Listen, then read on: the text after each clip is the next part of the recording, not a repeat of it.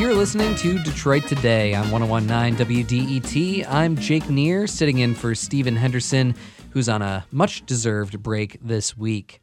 Sonia Sanchez is an award-winning poet and playwright. She was an important figure in the American Black arts movement in the 1960s and 70s.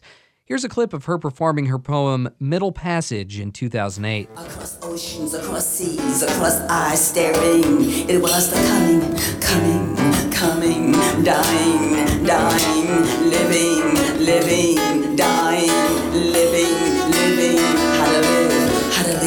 how to live African, how to live European, how to live Latinos, how to live Native Americans, how to live Asians, how to live gays, how to live lesbians, how to live Jews, how to live Muslims, how to live Chicanos, how to live African Americans, how to love, how to live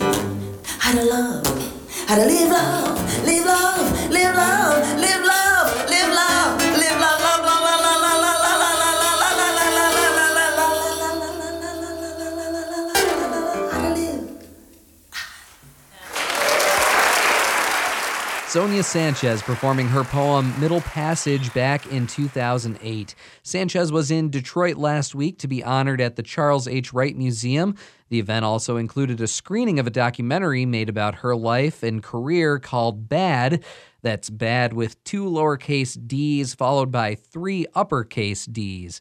I spoke with Sanchez ahead of her visit to Detroit. Here's that conversation. I don't know, how one's career, propels you to, getting anything in this place called America, except the joy of being in a place like the museum, the Charles Wright Museum, being involved with that kind of history and history. What I've tried to do is simply, and I think perhaps one sees it in the film, just to tell the truth about this country. It was an amazing moment in history when many of us realized that we lived in a country that did not love us and did not care what happened to us, didn't care if we were educated or not educated, if we lived well, if we lived in slums or whatever. That is a startling kind of thing, and one had to then begin to, what I always say, reimagine ourselves on this American landscape, and what that reimagination would do to us, would place us, would make us begin to do work. And so it was after I had graduated from a place called Hunter College that I began to search and seek for people who were thinking like me, but also for those organizations and those places that also would begin to teach me something else that I needed to know besides that college education that I had at that particular point.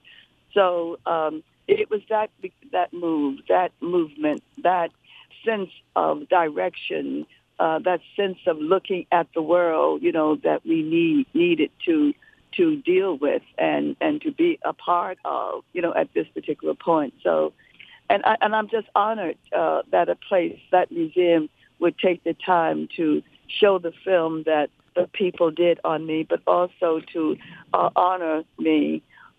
Because, and I always say that when I get an honor, it is an honor also that belongs to the people that I work with and the people who are striving to live and to live well and to live as human beings on this earth. So, so I always like to accept that award, just, with the people that I've been involved with also and who have loved themselves and loved this country and attempted to teach this country just how humane people of color are and how much they have contributed to this country and to the world. Something that I know that the Charles H. Wright Museum is doing, and it seems like they're sort of framing this event in this context, is really exploring this year in the anniversary of the 1967 uprising here in Detroit.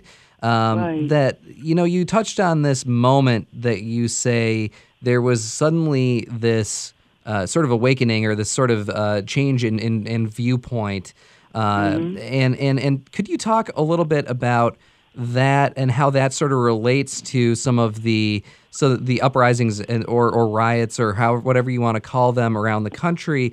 Yes, we never called them riots. We always called them rebellions. We understood fully what people were attempting to do. How they were attempting to at some point express much of the anger that they felt, my dear brother. But, you also, when you get information, when you study, when you truly understand one's place, here in this world, then, you know that rebellions they were not the answer, but they certainly were an indication of just how oppressed and how angry, and how disturbed, and how many people felt about the assassination of Brother Martin, but also about the conditions that they lived in. So it is, an honor to be here and to be a part of that discussion that will take place too about what was happening, what has happened, in this country. And it was certainly an indication for this country, for America, to see and understand that I think people are very much upset and disturbed and are willing to express that disturbance in this manner, in this fashion. You and I know that this is not the way to get quite often the kind of not only attention, but, surcease from what had happened in the major cities here in America and all over the country. But, I understood it. I understand it. We understood exactly, why people were responding. They were saying to this country, look, we have taken this a long time and, we really cannot take this anymore. You cannot say that much of our activism is incorrect, and then you would, also be a part of the slaying of this great man of peace, Brother Martin Luther King. So, I understood that, and, you would think that when that happened, the country would look up and say, now what do we do? What can we do to repair this? How can we repair these cities? How can we help these cities grow? How can we help these cities become a part of America that we wanted? And you and I know that it was just the exact opposite of that. So there's a lot of work to be done in this country, my dear brother. There's a lot of information that we have at this point. There's a lot of work considering, this recent election that has happened here, that we certainly must, in no uncertain terms, begin a real discussion of how do we really save America, and how we can perhaps begin to rebuild this country, but rebuild it with dignity and with dignity for all, and moving away from the racism that has permeated this country. You're listening to Detroit Today. I'm Jake Neer, sitting in for Stephen Henderson today. We're speaking with poet and playwright Sonia Sanchez, a central figure in the Black arts movement, someone who was just in Detroit to be honored at the Charles H. Wright Museum, along with a screening of a documentary about her life and career called Bad. You said once the spirit of words and the act of speaking words has the power to change the world. And it's sort of an interesting contrast to sort of think of those two things at the same time. How has that sort of idea guided your career and guided your social activism? Yes, words. I taught in the university for 40 years. I've read my poetry and given speeches, and I've seen people, change. I've seen them stand up. I've seen them come up with tears and say, thank you so much. You've given me direction. I know what I must do. I know that it's important for me to drop some of these secret smells of racism, and hatred that I've carried with me, and move in a different fashion.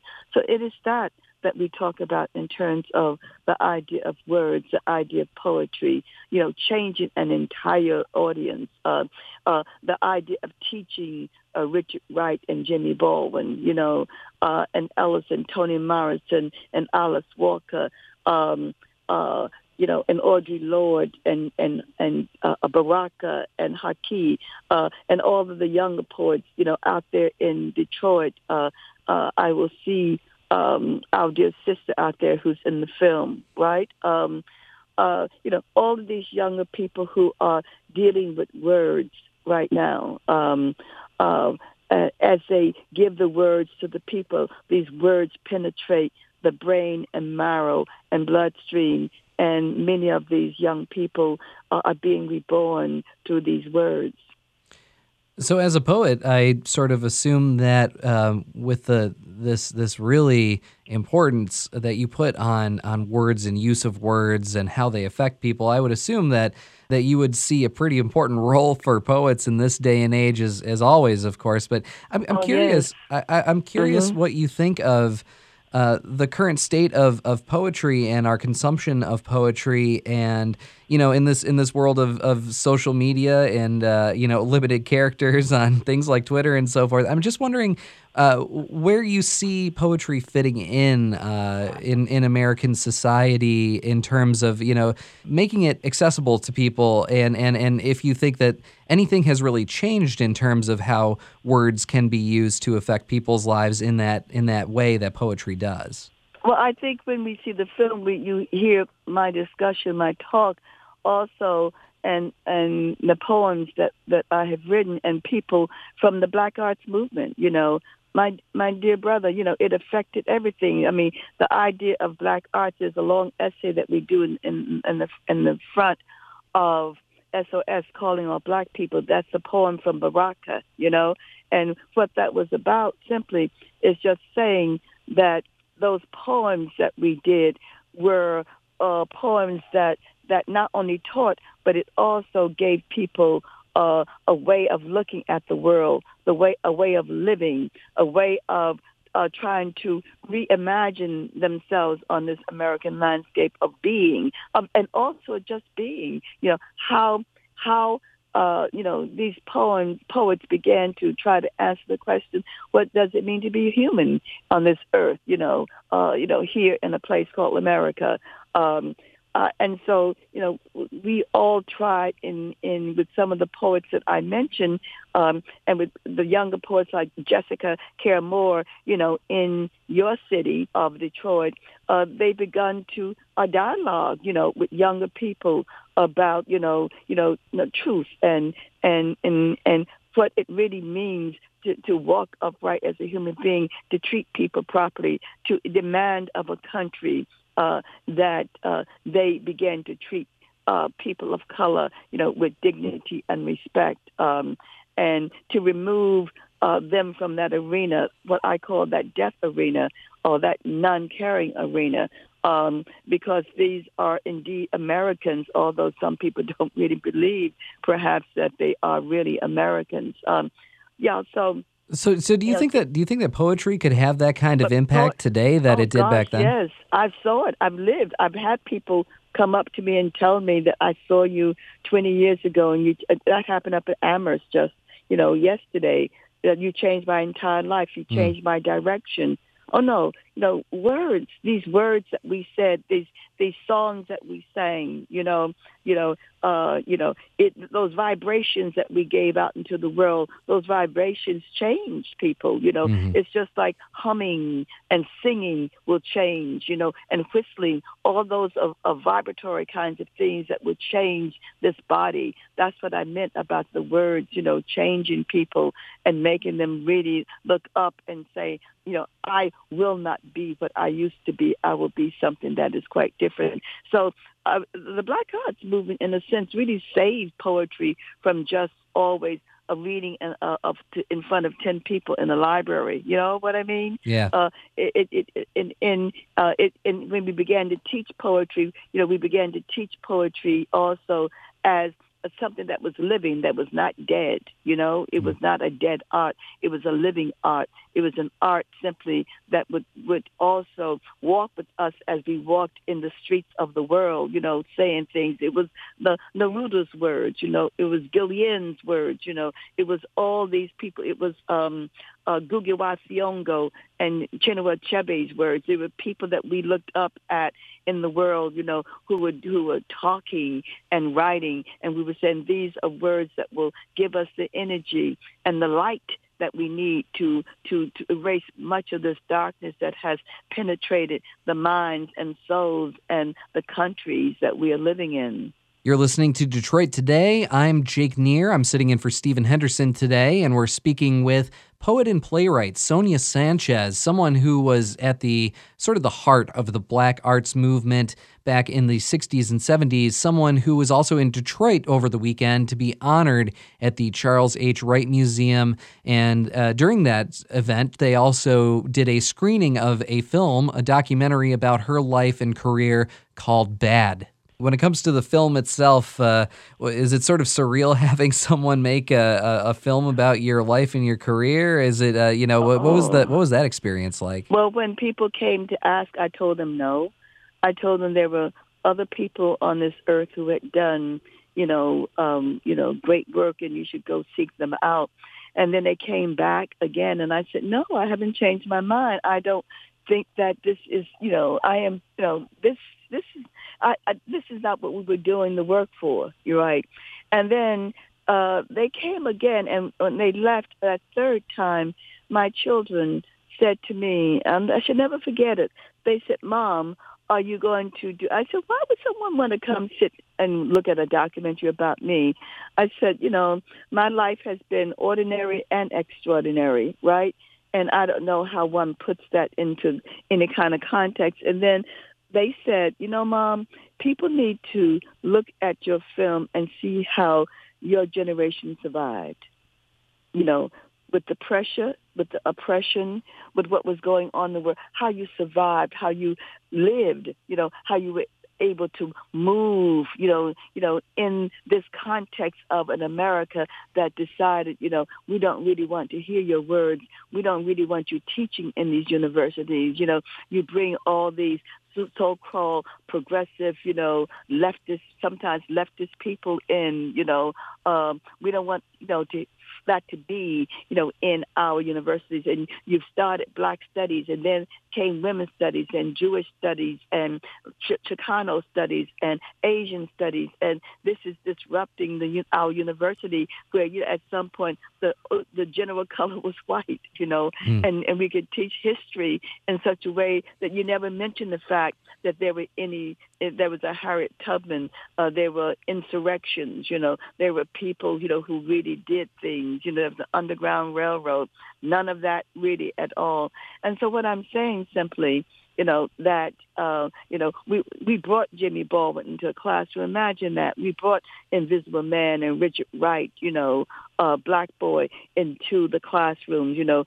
We taught women.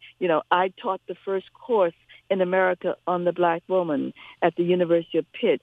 And they sent a letter down to me saying, we've never had a course called The Black Woman. What would you teach? And who are the people you would teach? And I sent that back.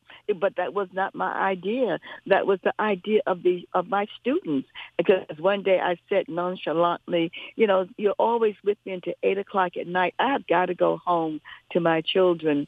And I said offhandedly, sometimes I think we need a course, on you and us. And when I came to my office the next morning at 8 o'clock, the students were lined up outside my office saying, yes, Professor Sanchez, you should teach a course. And I said, a course? What, the Black woman? They said, that's it. Can you imagine, what comes out of discussions with people?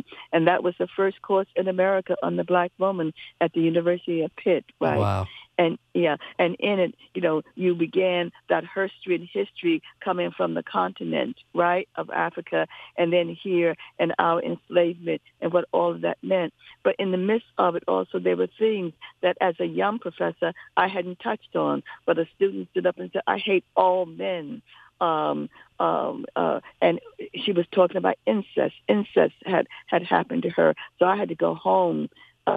In that classroom, I went to my syllabus and wrote in the margin incest, and then I had to go into the library for the entire weekend to find books on that, to find how I would teach it, how we would approach it. In the meantime, I got help for that young sister. Wow. So what I'm saying simply, this teaching that we did, this searching for truth, I always say we went looking for ourselves, and I found Japanese Americans. I had 2 Japanese American students in my class, and as I was heading for my lit class, someone said, Professor Sanchez, we've been doing some research here, in the department, and we think that there were concentration camps, and we think from what it's saying, here's a picture of a poster, and I came in, and there was this poster about report, blah, blah, blah, blah, blah. And my 2 Japanese American students got very annoyed at me because they said they knew nothing about concentration camps. Their parents had never spoken to them. But on the way out, I handed it to them and said, would you just ask them this weekend and see? And they came back to class on that Tuesday, my dear brother, crying with tears in their eyes. And their parents had told them about the concentration camps. They had been in concentration camps because during the war, they thought these Japanese Americans were not true Americans, you see, and they would be involved with all kinds of espionage. And they were never involved. They were never at all. They joined up to fight in that war also, too. So when you go searching for yourself, I found out you see Japanese Americans, you see Chinese Americans in the West building railroads, banging dynamite in stone, in brick and rock, and exploding in yellows. You saw Chinese Americans in Chinese laundries when I was growing up in New York City, and they would say to my sister, who was yellow with slanted eyes and bangs, you Chinese, right? We found gays in a place called San Francisco, being abused by the government, but they resurrected themselves and electing a mayor, who was gay there. We found Chicanos being laughed at in movies, and we brought that to the forefront, and that's how we got Chicano studies, Puerto Rican studies, Asian studies, Jewish studies, women's studies, all these other studies came out of the black studies that we knew that education was important in these universities and in these high schools, that we must begin to teach these young people who they really are, what they are about, so therefore we can really have more change in this country. We went searching for ourselves. That sounds like a great thesis statement for any artist or poet out there, I think. Mm-hmm, that's right. When you go searching for yourself, you find others who have been oppressed also. And that was the joy of teaching, my dear brother, being at the forefront of the beginnings of Black studies. And we thought, whoa, Black studies, and it just went off in other directions. And we were a part of that, you see. And that is the great thing that happens to many of us in this country as artists. That's award-winning poet and playwright Sonia Sanchez, a central figure in the Black arts movement of the 1960s and 70s, talking with me about her life, her career, and being honored last week at the Charles H. Wright Museum in Detroit. If you missed some of today's show, you can hear all of our conversations on the Detroit Today podcast. Download and subscribe on iTunes or wherever podcasts are available. I'm Jake Neer, sitting in for Stephen Henderson. This is WDET, Detroit's public radio station. Thank you so much for joining us today on Detroit Today.